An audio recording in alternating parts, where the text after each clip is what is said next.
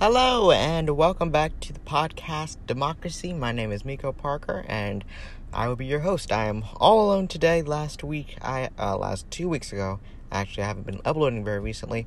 I had Ed on here, my good friend Ed, but this week I'm all by myself. So, in today's episode, we're gonna shift back to politics and democracy as that's what you've been wanting instead of whatever happened in the last episode. We're going to be talking about, is the United States actually a democracy? Because there is so much that happens, and it's like, we can't think of the United States. We start to wonder, is the United States actually a democracy? And I think that the United States has its own form of government. It's just its own. It's so unique from other democracies to the point where you don't even think of it as a democracy. You just think of it as the American government because of how unique and different it is opposed to so many other democracies out there. So we're mainly looked at as a constitutional republic, which is a form of democracy. We vote in our elect officials, or do we? The Electoral College has been a very controversial subject recently, and it has made us question, do we actually vote in our president, or is the Electoral College doing it for us? Because you got to remember, back in 2016 and the year 2000, President Bush lost. He had lost, and he lost the popular vote, but he had won the Electoral College.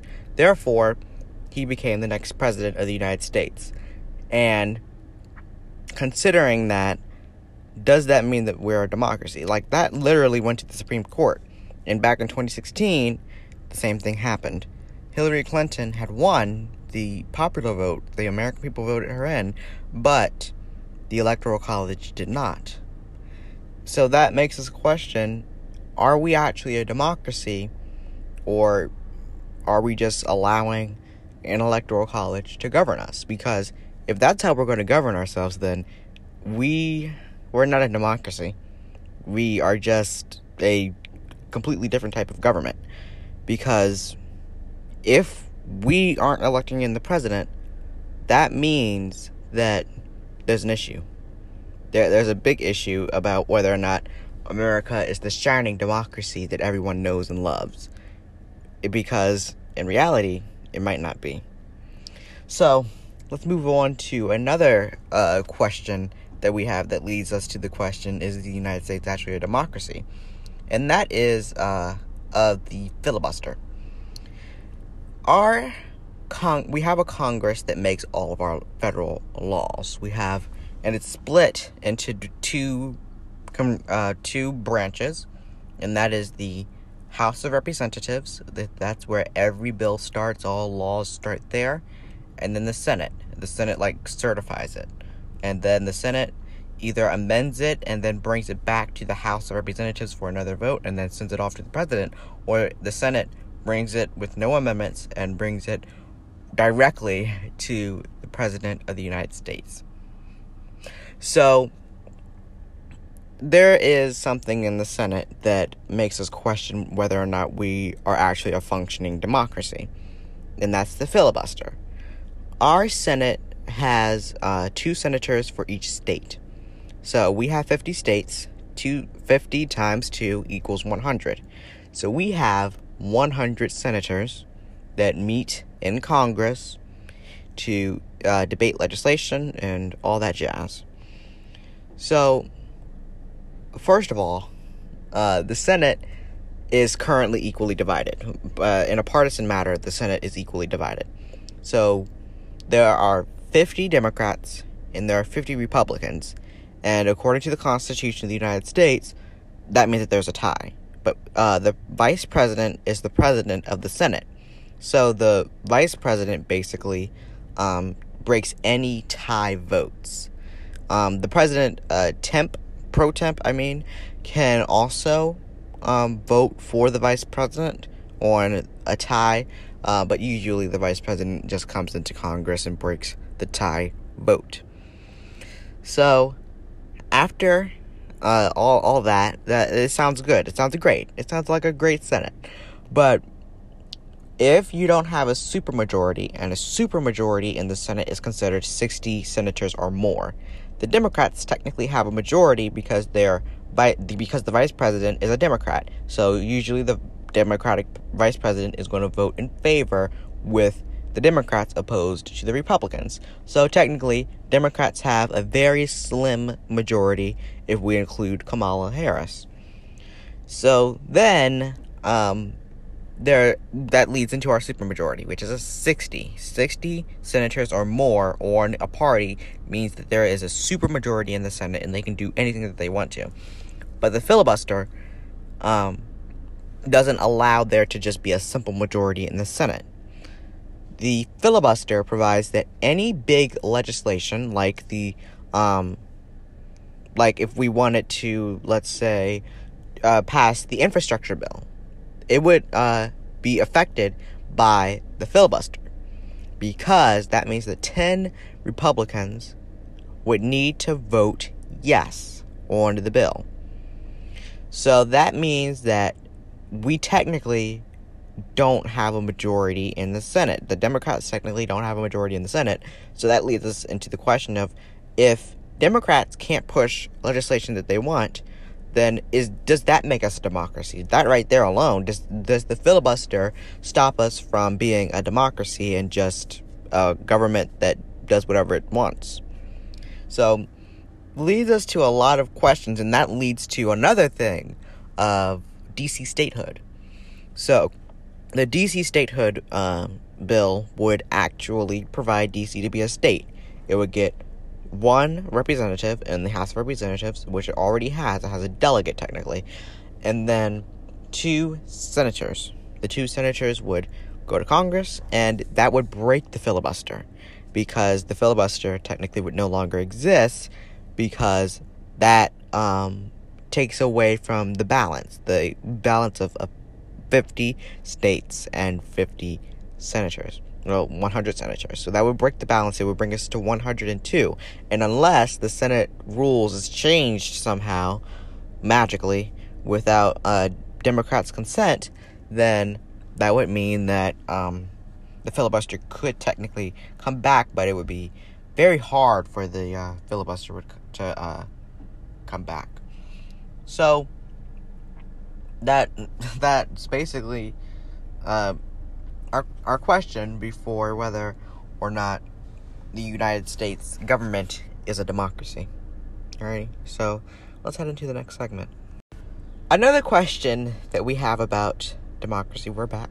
Another question we have about democracy is the judicial branch, because we have something called the Supreme Court, and the Supreme Court not only rules on cases that are appealed from the county level up to the federal level, it also can interpret laws. Meaning, you may have heard about the very controversial Roe v. Wade decision. And Roe v. Wade ended up being, okay, women can have abortion anytime that they want to, whenever they're pregnant. So that means that the Supreme Court needs to be given a way to interpret the Constitution, and they can technically change the Constitution because of how they interpret it. So whatever their subjective opinion is about the Constitution, that becomes the land of the law. That's laying down the law right there. Nobody can change it, and that nobody can oversee the Supreme Court. There's no checks. There's a lot of checks and balances with the executive and the legislative branch, and the judicial sees most of that. But when it comes to the judicial branch, there's nobody above that. The legislative and executive, they can't look over the judicial branch. The judicial branch is merely chosen by what the justices think. Currently, we have 9 justices on the Supreme Court, the federal Supreme Court. So that means that basically the judicial branch can do whatever they want to our laws. and they can even rule that a executive order that the president may sign could possibly be unconstitutional. And this leads us to the power of the judicial branch, because our entire government is based off of creating laws. That's the main goal of the American government at the end of the day, to enforce law and to create law. That's the end goal right there. At the end of a Congress session, at the end of a new administration, our goal is to enforce law and create law. And the judicial branch is not. The judicial branch's job is to interpret the law, and they can interpret the law any way that they want to, even if that was not the real intention of why the law was made. So, is the judicial branch taking away from our form of democracy? Because we cannot be a democracy because one, we have to think about the fact that the judicial branch is chosen by the President of the United States. Donald Trump, he pushed for very conservative and very Republican-based judges, because during his term, lots of judges were dying, lots of the judges were retiring, so he could push in any type of justice that he wanted to, and his majority in the Senate, because the Senate has to confirm the justice before they can actually become a justice, so he had a majority in the Senate. The Republicans always had a majority in the Senate during his term, and when the justices are approved by the Senate, they become they become judges. And he appointed, I think, at least 4 judges to the Supreme Court, which is nearly a majority. That's nearly a majority right there, because there are 9 justices, and it's uneven for a reason. It's uneven so that there can never be a tie, so that there's always a final decision, whether it be that they abstain their vote, they dissent, they support, whatever.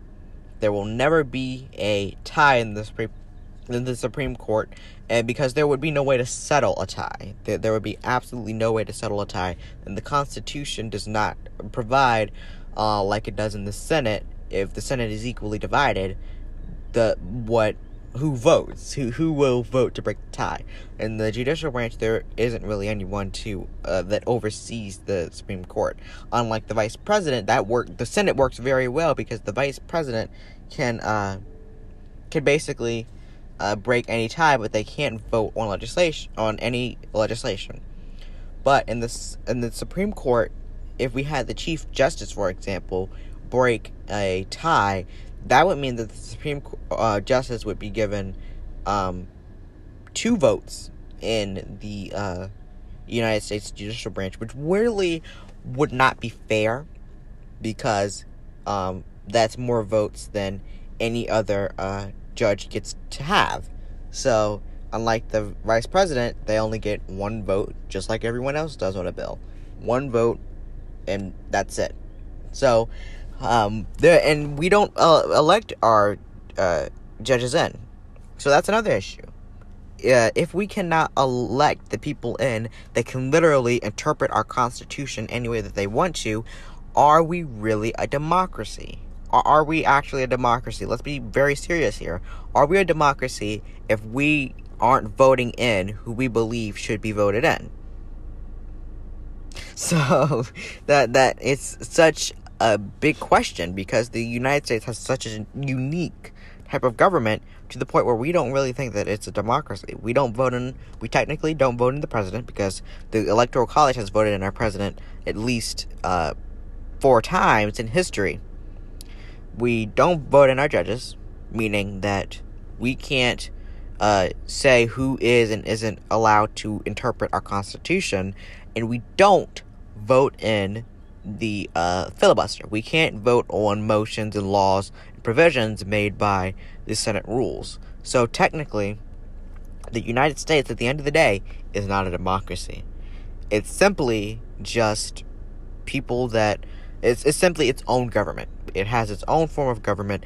There's no category for this form of government, because it's not really a democracy at the end of the day. Everyone has their own opinion on it. I don't think that the United States is a democracy. So, that's my answer to this question: is the United States actually a democracy, or is it not?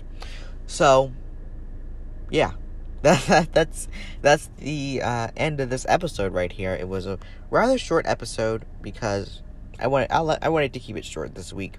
I didn't have much to talk about, but hopefully I will be uploading more consistently on this podcast because I really like talking about what I think. Let me know what you think about my opinion on all of this. You can DM me on Instagram at Miko Parker. Very simple. MIKKO, PARKER. So, very self-explanatory. And you can just tell me what you think about it. I will hopefully get back to you. I also have a Medium post where I can basically deliver like a transcript if I want to of this episode and what I think. I currently have 3 articles uploaded on there. I'm probably going to upload another one today, and I'm going to upload this episode, what I think about is the United States democracy or not, because I didn't go too in depth about my opinion on the United States. So